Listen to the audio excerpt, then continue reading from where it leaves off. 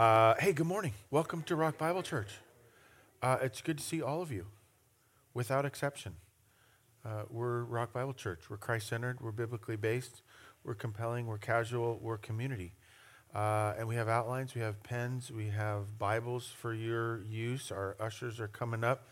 They've got prayer request cards. If you'd like to fill that out, drop it in the offering plate at the end. We would love to pray for you. And while they are coming down the aisle, just get their attention, wave at them or something. They'll get you what you need. I want to draw your attention to a little postcard we have in the back, a little conference called Forensic Faith. It's being hosted by Valley Bible Church. They consider us safe enough that they'd invite us too. So they wrote us a nice letter and sent us a bunch of cards. It's this coming Saturday. It's a 4-session conference, Saturday only. By Warner Wallace. He's a former forensic homicide detective and self-proclaimed atheist who did a little research and said that it all lined up. So he's going to take a little bit of a scientific approach at the Bible and kind of apologetics and stuff. And with us doing theology and doctrine, it kind of fits timing-wise with our church. And so if you're interested in that, it's this coming Saturday. There's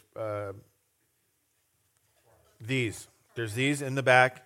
Don't show up here. It's at their place, right? Over by where the freeways intersect. By Club Sport, which is now apparently got a new name, which I don't know what it is. And it's great evidence that I don't work out. If you didn't know that already. So... excited to be here. We are in week 4 of our theology series, and we're actually in week 4 of just talking about God to start off. And we did week 1, God as himself. How is he describe himself? Before we talk about us or others or other types of doctrine, who is he as himself? Week 2, we went over God and you. If he is all of those things, how does it play out for you? Then we got into another concept that's kind of played out later into Scripture, that is God as Trinity. Father, Son, Holy Spirit. We had some fun evidence that we looked at last week. Gave you proof that Trinity actually is in the Bible. Maybe not the word, but proof of it's in the Bible in many different places, and we had a little fun with that. Today we're doing part 4 about God and others. And we're going to look at that. So now that we know who he is with us, and who are the intricate players in that Trinity, now we can see how it plays out in other ways. And actually, this is only one of the names for today. God and others can be named a couple different ways. And those that have studied a little bit of this kind of know you could call it several other things as well. So I'm going to give you several titles for the morning as we go through the morning. Okay, we're going to have a little fun with it. And we're not going to get all freaked out, because freaked out people have no fun.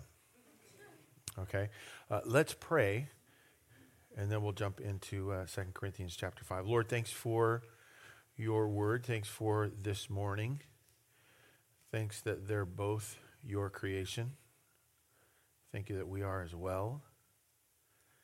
And we should be reminded this morning that there's another creation highly important to you. It's called other people. It's part of your mission. It's part of your purpose. Father, I pray that you would show it to us this morning in new ways with more clarity. Help us be excited and passionate, because we know you are. And so, Father, bless this time, bless your word, bless these people, and keep track of me. We pray this all in your Son, Jesus' name. Amen? Amen. Why? Isn't that the worst question? Or the best question? Why? Hey, kids, we're cleaning the yard today. Why, right? Your boss comes in, we're going to have a meeting, the company's going another direction, and as they're explaining why the company is going to go a new direction, all of the questions may be phrased in many different ways, but really the underlying question is, why? Why are we doing this? Why that? What's the purpose of? What's the intention? Why is like one of those questions we love because it gives us meaning, definition, maybe understanding. Some of us want clarity. Or at the end of something, we want closure, right? These are all things that base themselves around why. Is why important? It is. I love the beginning of Genesis. It's one of my favorite books. I think it starts there on purpose for all of the reasons. And yet I love, jokingly, sarcastically, ironically, to have the discussion with people who are yet to be convinced that Genesis 1 and 2 are accurate.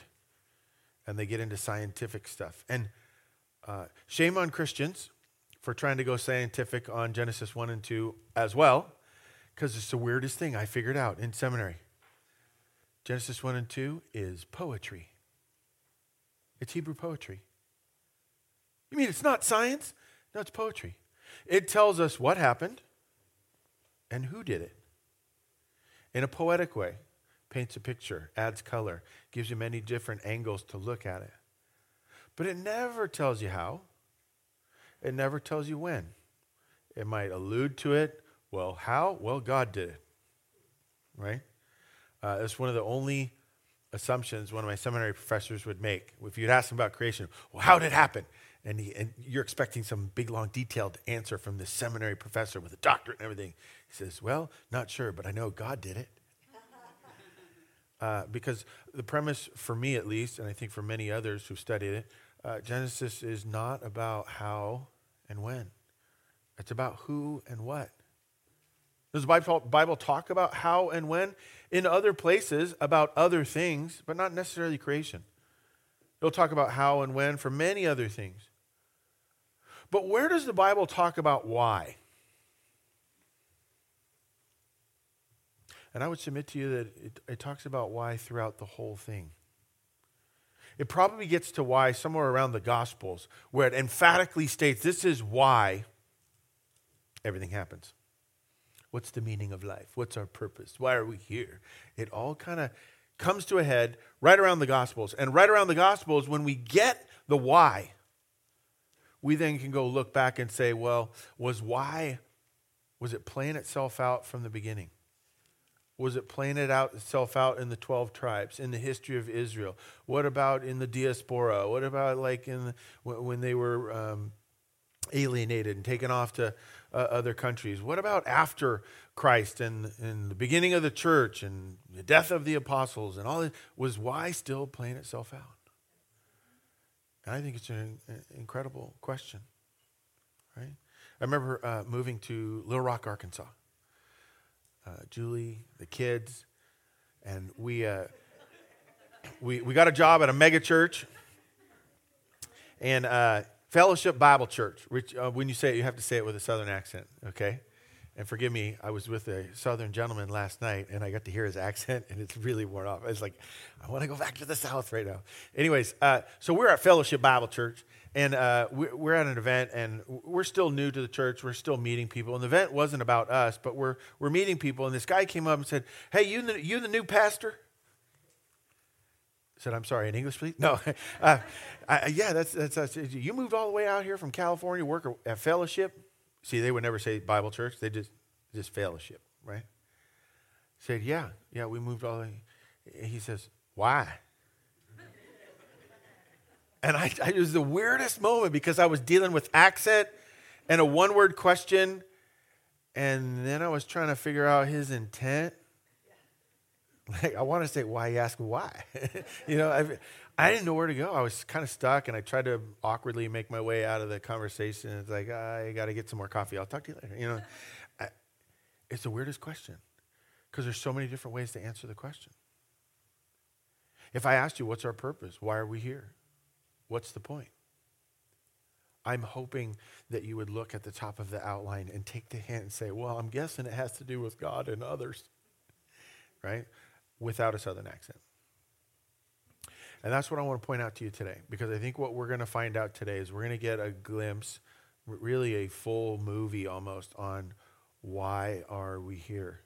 If God is as himself, the things that we described 3 weeks ago, what was the point of that?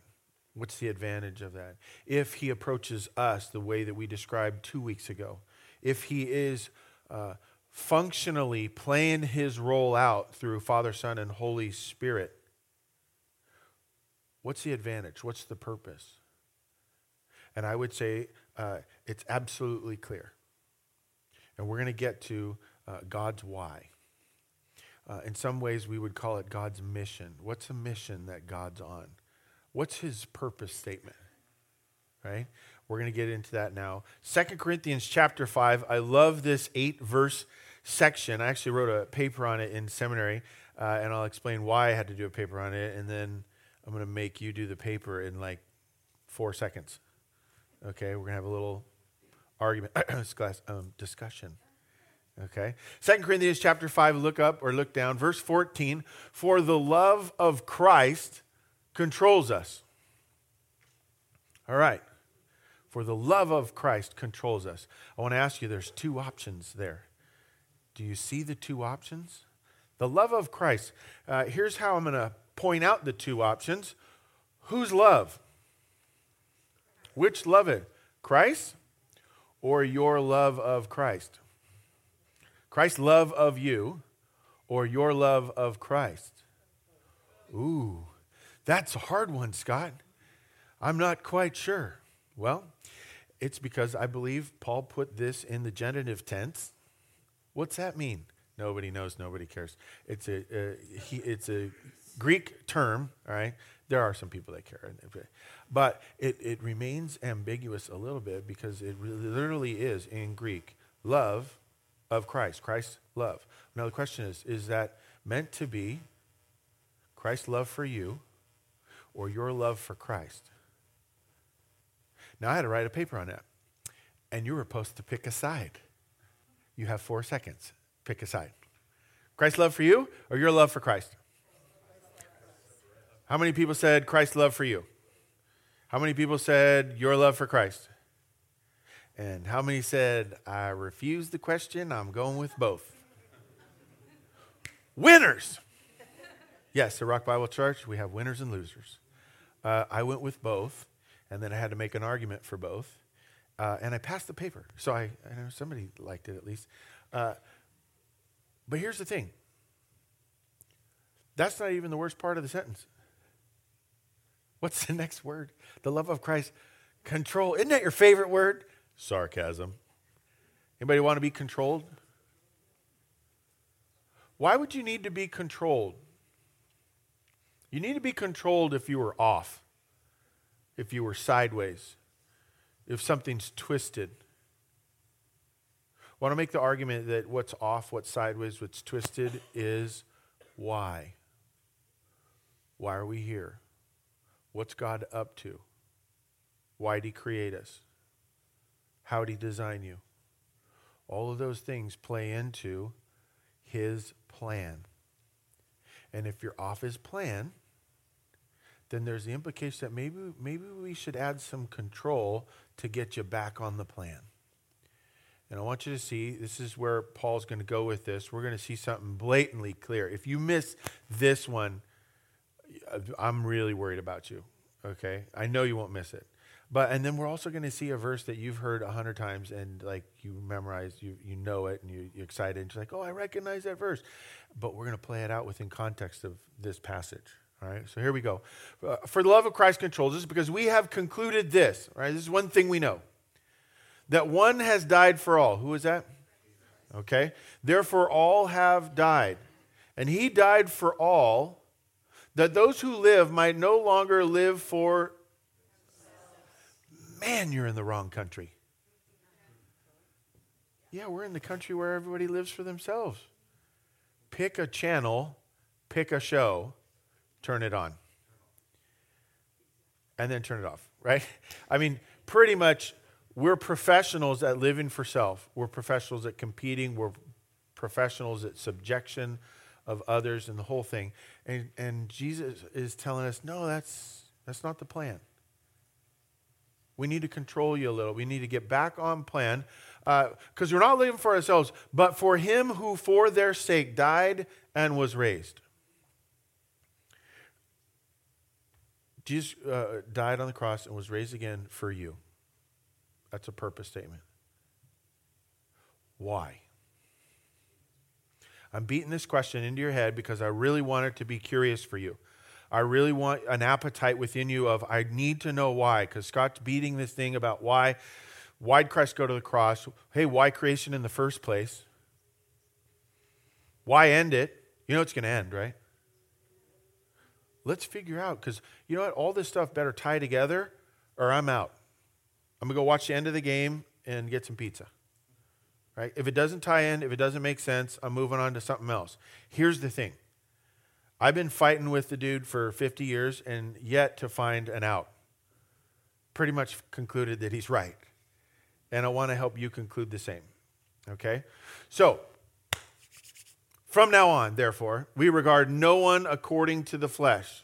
Verse 16, even though we once regarded Christ according to the flesh, as a human, as a teacher, as a leader, as a historical figure, we regard him thus no longer. We regard him as Lord and Savior. And we're going to get into doctrines later.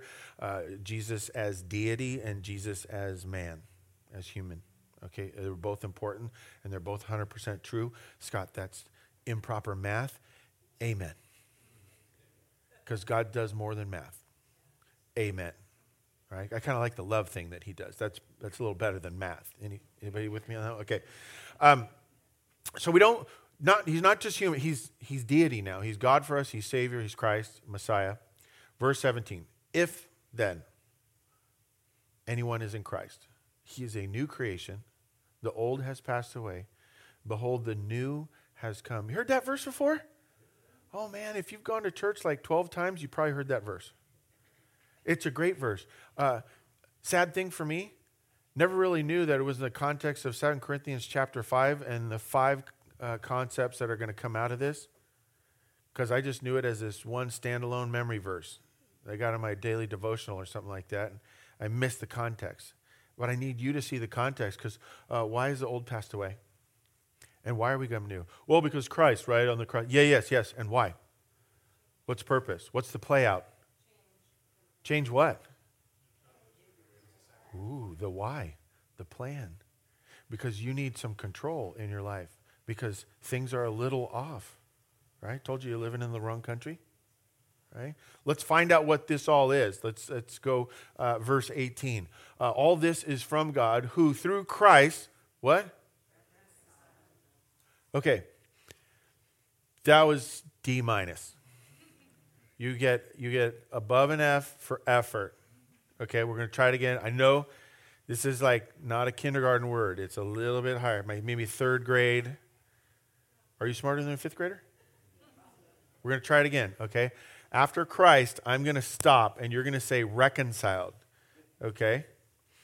All this is from God, who through Christ reconciled us. What's to reconcile? Come together. Accountants do reconciling, right? We got numbers over here, and we got numbers over here. Do they match? Can we balance every penny? Can we bring back together? Can we make right? Can we heal? Okay? This is the concept. Through Christ reconciled us to himself and gave us the ministry of reconciliation. That is, in Christ, God was the world to himself, not counting their trespasses, that's forgiveness and salvation, by the way, against them, and entrusting to us the message of reconciliation. Okay? Therefore, we are ambassadors for Christ. We have a job. God making his appeal through us, God's appealing. We implore you on behalf of Christ, be reconciled to God. I told you it was obvious. I told you wouldn't mess it. What is God's why for all of it? Reconciliation. Notice, and this is kind of brilliant. Paul uses almost every form of the word. Reconciling, reconciled, reconciliation, right? Therefore, be reconciled, right? You know the Bible generally repeats things 3 times when it wants you to know? Paul goes, 3 is good, but I'm going to go one more than that, and then I'm going to go one more than that even more. Because I need you to get the point. God's number one plan His mission, his purpose, his vision, his desire, his intention is reconciliation with his. His what? His everything. It all belongs to him. And he wants to be connected. We've been saying it in church for a while now. He wants an intentional, immersive, interactive relationship with you. That's what he wants. Now, is it just for you? No, it's for all or others. Hence the title, Doctrine of Others, or God and Others. Folks, this is maybe one of the foundational pieces of all of theology. Now, if that's the why, reconciliation, can we go back and start asking questions like, why create in the first place? There's no disunity. There's nothing to reconcile if we don't create anything. It says, because I want a relationship with all of my creation. I'm going to create everything to have a relationship with all of my creation. I want to have a party. I want to have people around, entities around, right? Now creation starts to make a little more sense. When we look at that why, the what he created and who he created start to make more sense. The why does he walk around in the garden with Adam and Eve after they mess it up starts to make more sense. I want to reconcile. I will not let them go on without me. I will show up on the scene and I'm going to take charge. Why kick them out of the garden? Well, I want them ultimately reconciled. And if there's sin around, I want to make sure they don't live forever because that'll put a hamper on our ability to be reconciled. So I'm going to protect them from sin and eternity combined by taking them out of paradise. Well, now it's not a punishment. Now it's protection. Why does he come and wrestle with Jacob? Why does he come to Abraham? Why does he come to David? Why does he come to all the different people? Why does he pull Paul aside and say, Paul, I need you to teach, and not just teach. I want you to teach the lion's share. In fact, I'm going to have you write like 13 books of the New Testament. Everybody's going to call it Scripture because they are way off. And I need somebody to explain it to them. Because I'm a good guy, I'm still active, I love them, and I want them back. All that stuff I did with Jesus, I need you to highlight it. In fact, we're going to start an organization. It's called the church. If this is the why, does it make you look at church differently? Does it make you look at your own talents differently? That he might have a calling for you? Absolutely. It pulls all those things together and even makes you say, well, I understand why it's going to end. Because in ending earth, we can experience a better reconciliation at next. I start looking at it that way. Man, it sounds awesome. Sign me up. For our sake, verse 21, for our sake, he made him to be sin who knew no sin, so that in him we might become the righteousness of God. We might experience reconciliation. And may the Lord bless the reading of his word. Amen? 8 verses. What a wonderful little section of Scripture. Starts off with the love of Christ, and we're going to be controlled. Why? So that we can get back on the path of reconciliation and understand it as his priority. All right. Let's get into the fill-ins. Now, I was going to have some fun with the fill-ins, and I was going to force you to spell reconciliation. And then as I was building it, I thought to myself, that sounds like a mean teacher. I'll give it to them so they have it. They don't have to write as much, no writer's cramp, no spelling errors.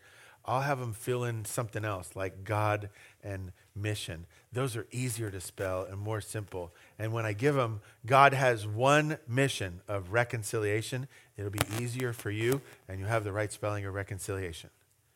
Problem is, I forgot to blank out God and mission on your fill out. And I was on such a roll, I missed it on the second one too. Because I had started doing it at the bottom, 3 and 4, and I was going back to fix 1 and 2. I was so excited. I'm human. Doctrine of humanity, coming up later. God has one mission of reconciliation. Does that sound clear? I mean, 5 times I made you say the word. I told you wouldn't miss it, right? Now, let's have a little fun, okay? Even you guys up in the cheap seats, right? These are the expensive seats. Nate got a new job that he's the only one that can afford these seats. I want you to tell me in that sense, what's the one piece that makes you question a little? The one thing that you might push back against. The one thing you might have a problem with. I'm only going to let you pick one. Okay? Any guesses? Why would one bother you? One mission?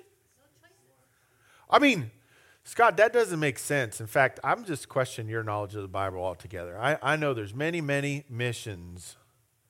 We're doing a mission right here to middle-class Pleasantonian, Dublin, Livermore people. We did one earlier at 9. There's a mission to kids going on out there.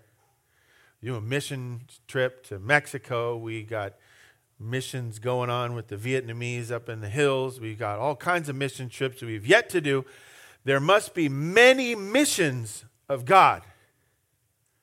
And I would say, wrong. God has one mission: to reconcile everyone to Him. I don't know if you notice this, but you will continue to notice this moving forward, that on all Rock Bible Church paraphernalia, anytime we put that, there's never an S after mission. When we go on the Mexico mission trip, singular. Now, do we have many Mexico mission trips? Yes. Do you have many ministries? Yes. But there's one mission. God has one plan, one focus. I would say there almost really isn't even a secondary mission. Everything ties into His one mission.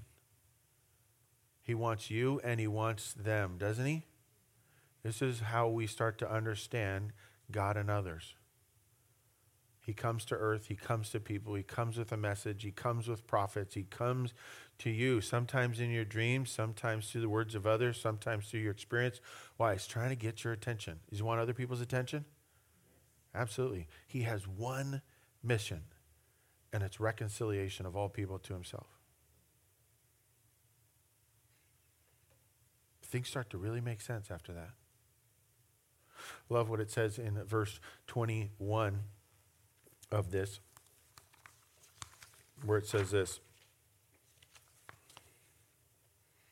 for our sake He made Him to be sin who knew no sin, so that in Him we might become the righteousness of God. Scott, you had 5 different words of reconciliation forms that you could have used as your reference for this, and you use one of the only verses in the whole section that doesn't have that word in it to justify that word? Yes. Didn't you take English? You never use a word to define a word. What's verse 21 tell us? Tell us He reconciled us through His Son on the cross. And everything else in the chapter is saying, that's what I want you to help me do with everybody else too. I want them to hear the message. I want you to have that ministry. I want you to be about it all the time and never be confused. We're not going to start a car ministry. We don't have a mission to math tutors. No. We got a mission for God, a reconciliation. That's the only thing. Now, can we do that with math people? Absolutely. Right? We're not going to let them define Genesis 1 and 2. Can we do it with people that are car enthusiasts? Or like bacon? Yeah. We can do it many different ways. We can have many, many, many ways that people get to the gospel, most of which we won't approve of. But the joy is getting them to the gospel, right? So let's continue to look at this. God has one mission of reconciliation, and the message of God is for, how many say it all? Because, well, all right, it's already filled in. I know, second of my mistakes this week. He has a message of this God for all people. I love how the passage is trying to reconcile the world to himself. That's pretty definitive. What's that do to your definition of every other person you run into on the street? They're a target. Who's got them in the crosshairs? God. He wants them. Likes them, loves them, created them, gifted them, called them, all this kind of stuff. In fact, he's hoping that they will be a fool for him. You saying that he sought you, brought you, and bought you. Did he do more than that? Yeah. Why? Because he wants reconciliation. Will he do more than that for other people? Create them, design them, call them, gift them, bless them, heal them, teach them, take them home. Folks, when we understand why, even death has new meaning. To party. Yeah, but we lost and they're dead. Yes, and they are reconciled. They're back. They're whole. Cry a little, but have good food and party. Right? It's a microcosm of the party to come. It's going to be awesome. Are you going to be there? Right? That's where we're going. That's what we're doing. And God has that message for all people. Is that message in your daily routine? Is that message spinning in your inner dialogue? Is that message ingrained into your emotions, your habits, your planning, your schedule, your finances, all the above? You see, when we get the primary right, everything else can fall into place, and you start to make sense out of it. It's wonderful design. See, there's a message of God for everyone. Thirdly, I know it's rough. You're going to have to start writing down now finally, right? God has a ministry for all, right? Verse 18, he gave us the ministry of reconciliation. You just got a uniform. You know the funnest days of the season? When you make the team and the very next day is pass out uniforms. I want to be number 2. Oh, John got 2. All right, I'm going to be number 4. And for the rest of the year, you just spend the whole year talking about how you made the team at tryouts and you got a cool uniform. Is that how you spend the rest of the year? No. It goes from the best day to the worst day. Right? Because once you got your uniform, like you're dying, right? You're sleeping with it on, or you're putting it under your pillow, right? You're waiting. Why? Because you want to actually play, perform, compete. You know one of the greatest things about God's why, God's reconciliation, God's purpose, mission, vision, is that he does it with you. You get to put on you get to actually participate. Go do something. You have a message. You have a ministry. And folks, there's nothing like that. To solve a math problem is cool when you get points on the test and then your grade reflects it, and then what? Oh man, I got to take the next math class? What a letdown. To get married is cool. There's so many things that are great. And then all of a sudden you find out it's a little bit of work. You get that first job. And now you're on the phone 8 hours a day. Congratulations. Right? There's rough parts. You know what's amazing, and there's no rough part to it? When you do something that has heavenly ramifications, where you help someone see, change, heal something in their relationship with the Lord, you save a marriage. You give clarity to somebody who's been hurt so many times by the church that they recognize it wasn't God, it was dumb people. You help people get to some of those things that they've been confused about in the scripture, and you explain it to them a new way, and they go, oh, that makes sense for the first time. Where's the downside in that? Nothing. We get all excited because Jesus said things. If you have faith like a mustard seed, you could tell that mountain to lift up and go over and fall into the sea. And we go, wow, wouldn't that be cool if we had that much faith? No, that's like the very beginning. How boring. I'd rather save a marriage. Now, would you rather put a bunch of dirt in the ocean or watch two people start getting along finally? Who used to be deeply in love and now they're back deeply in love. That fight thing we did, we're not going to do that anymore. Why? Well, because God's about reconciliation. Let me understand that you understand how this works. And you were wrong in this, but you were kind of right in that. You were wrong in this, but you're kind of right in that. Well, just get over it. That's the summary of a counseling session with Scott.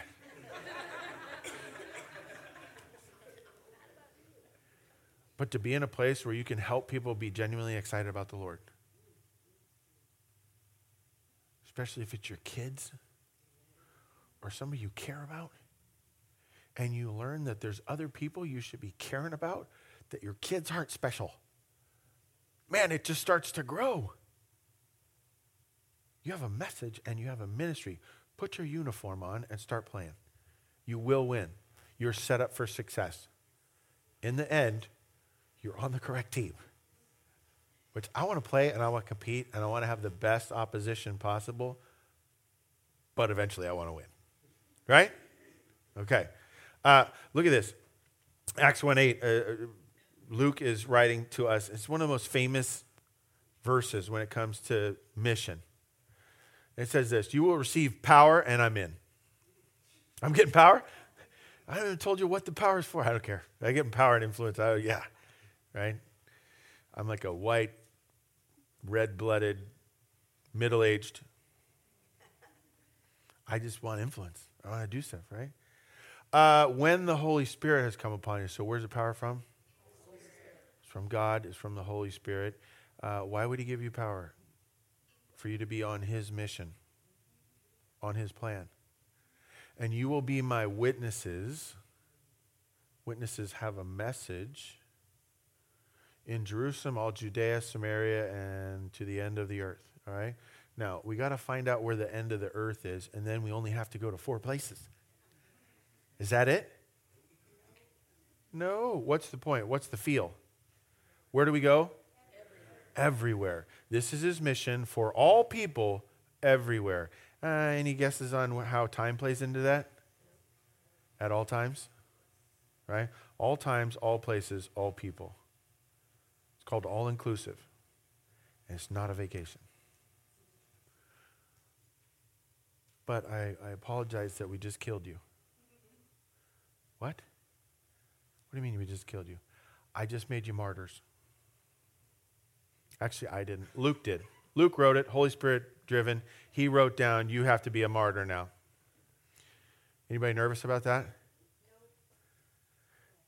Martyr means you're going to die for something you stood up for, right? Is that what it means?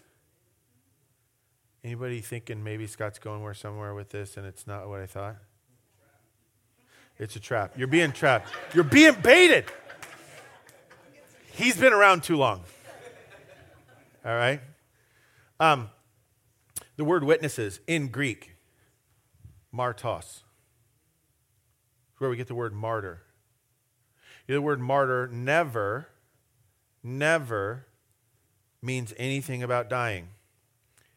It is a modern definition that we have adopted because witnesses, martyrs, went out enough and shared messages enough that some of them were killed.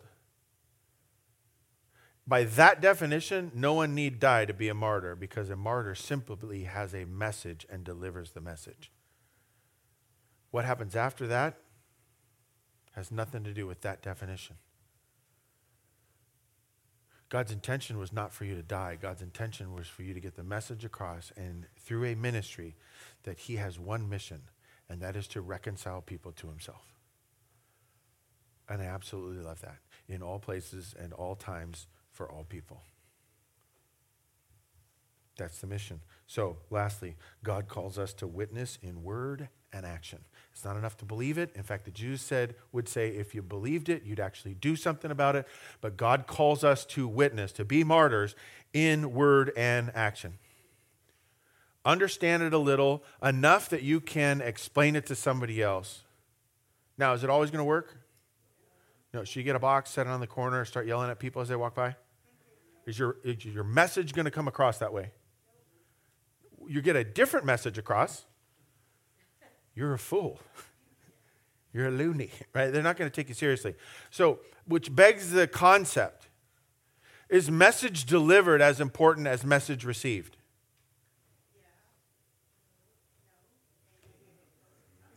I know there's an answer, but I don't know what it is.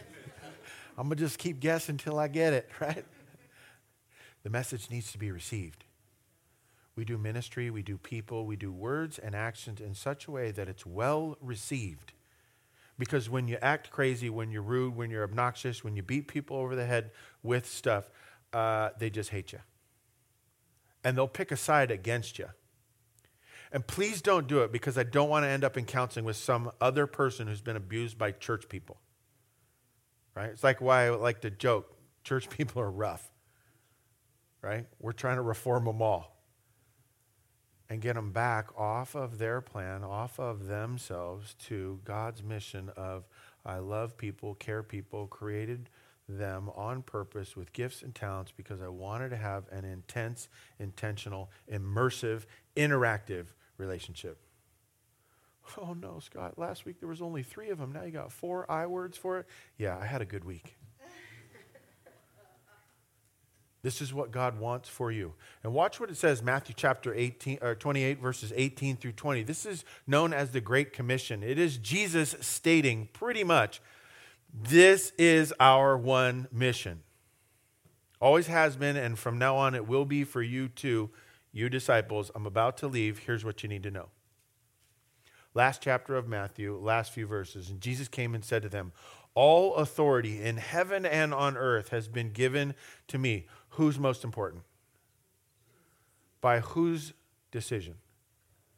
God the Father has decided that Jesus will be the most important. No, God's still the Father, most powerful. And how does that all work out? It's like a long discussion that goes in circles, right? But Jesus is the most important. And here's what he says, as most important, as the top of the organization, go therefore and make disciples of all nations. Baptize in the name of the Father and the Son and the Holy Spirit. There's our Trinity reference, right? Teaching them to observe all that I have commanded you. Why? Because observance and obedience are the most important thing. Say no. Reconciliation is the most important thing.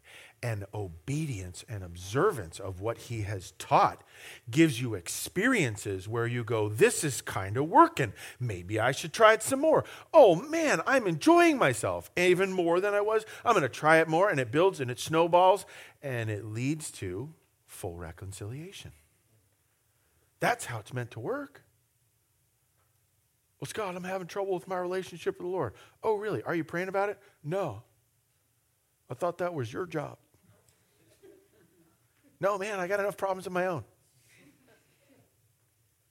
When you start praying for yourself, it will start working. How about that for simple, no-brainer, overstating of the obvious at church? Wilkin Rock Bible Church, we overstate the obvious. Why? Because we tend to neglect the obvious. And lo, behold, I'm with you always, even to the end of the age. There's an end. Why is there an end? Because the level of reconciliation that he wants for us can only be accomplished in heaven when we're directly with him. No more separation of heaven and earth. Love that. It says there, all authority in heaven and on earth. You know, there's another place where Jesus was talking about heaven and earth. He said, hey, when you pray, pray like this. Our Father, who art in, hallowed be thy name, thy kingdom come, thy will be done on as it is in heaven. We're reconciling heaven and earth. That's why there's an end. Oh, now I'm kind of looking forward to the end rather than dreading the end because all it is death. Now I'm okay with death because death has a new definition because it's defined by God's one mission. His why. You see, in this we have many, many doctrinal and theological concepts. Doctrine of salvation, doctrine of grace, doctrine of sacrifice, doctrine of love. Did I say forgiveness? I lost track of count. Doctrine of losing track and count of how many good things he has for us. Because they are his why. Write that down, memorize it, ingrain it in the back of your head. They are his why. Man, that's oversimplified, and yet not. We're meant to go and take God as himself and God with you and God as Trinity and get that message across to everybody we possibly can. It's why we show up here. It's why we take an offering. It's why we get the kids together. It's why we pay people to get the kids together. It's why we fix the floor. It's why we do things out there. It's why we send money to Vietnam. It's why we do all of the things that we do. And it's why we have open seats in the front row. So people have a place to sit when they come in here. Here's my question for you. How will you do it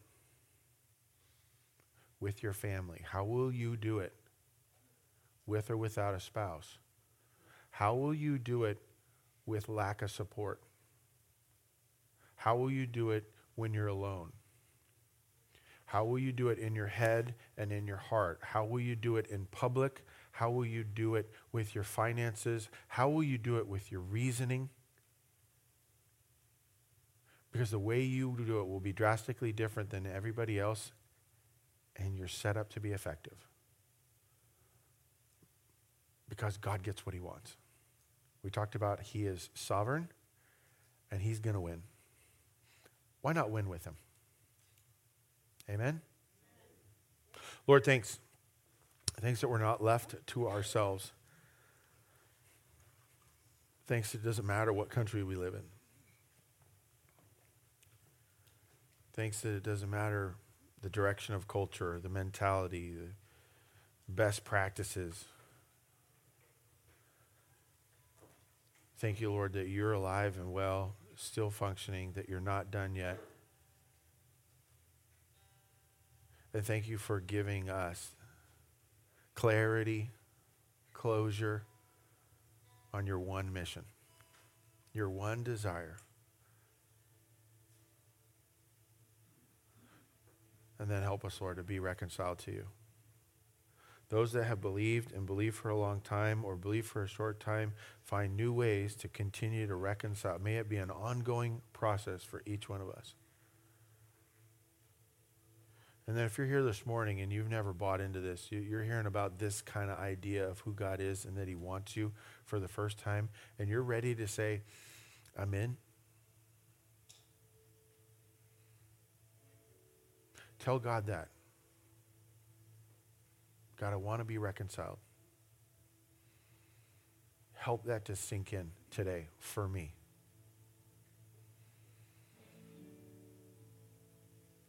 Show me how to engage in the process, Lord. The ministry of reconciliation. And then let me know. Wave your hand at me, come talk to me later, whatever it is. Or talk to someone else on staff if that's more comfortable for you. But help us help you. Lord, we thank you for all this. We thank you for the offering we're about to receive. And I pray that you would use it to help our church purpose it for your one mission. We pray this in your son Jesus' name. Amen.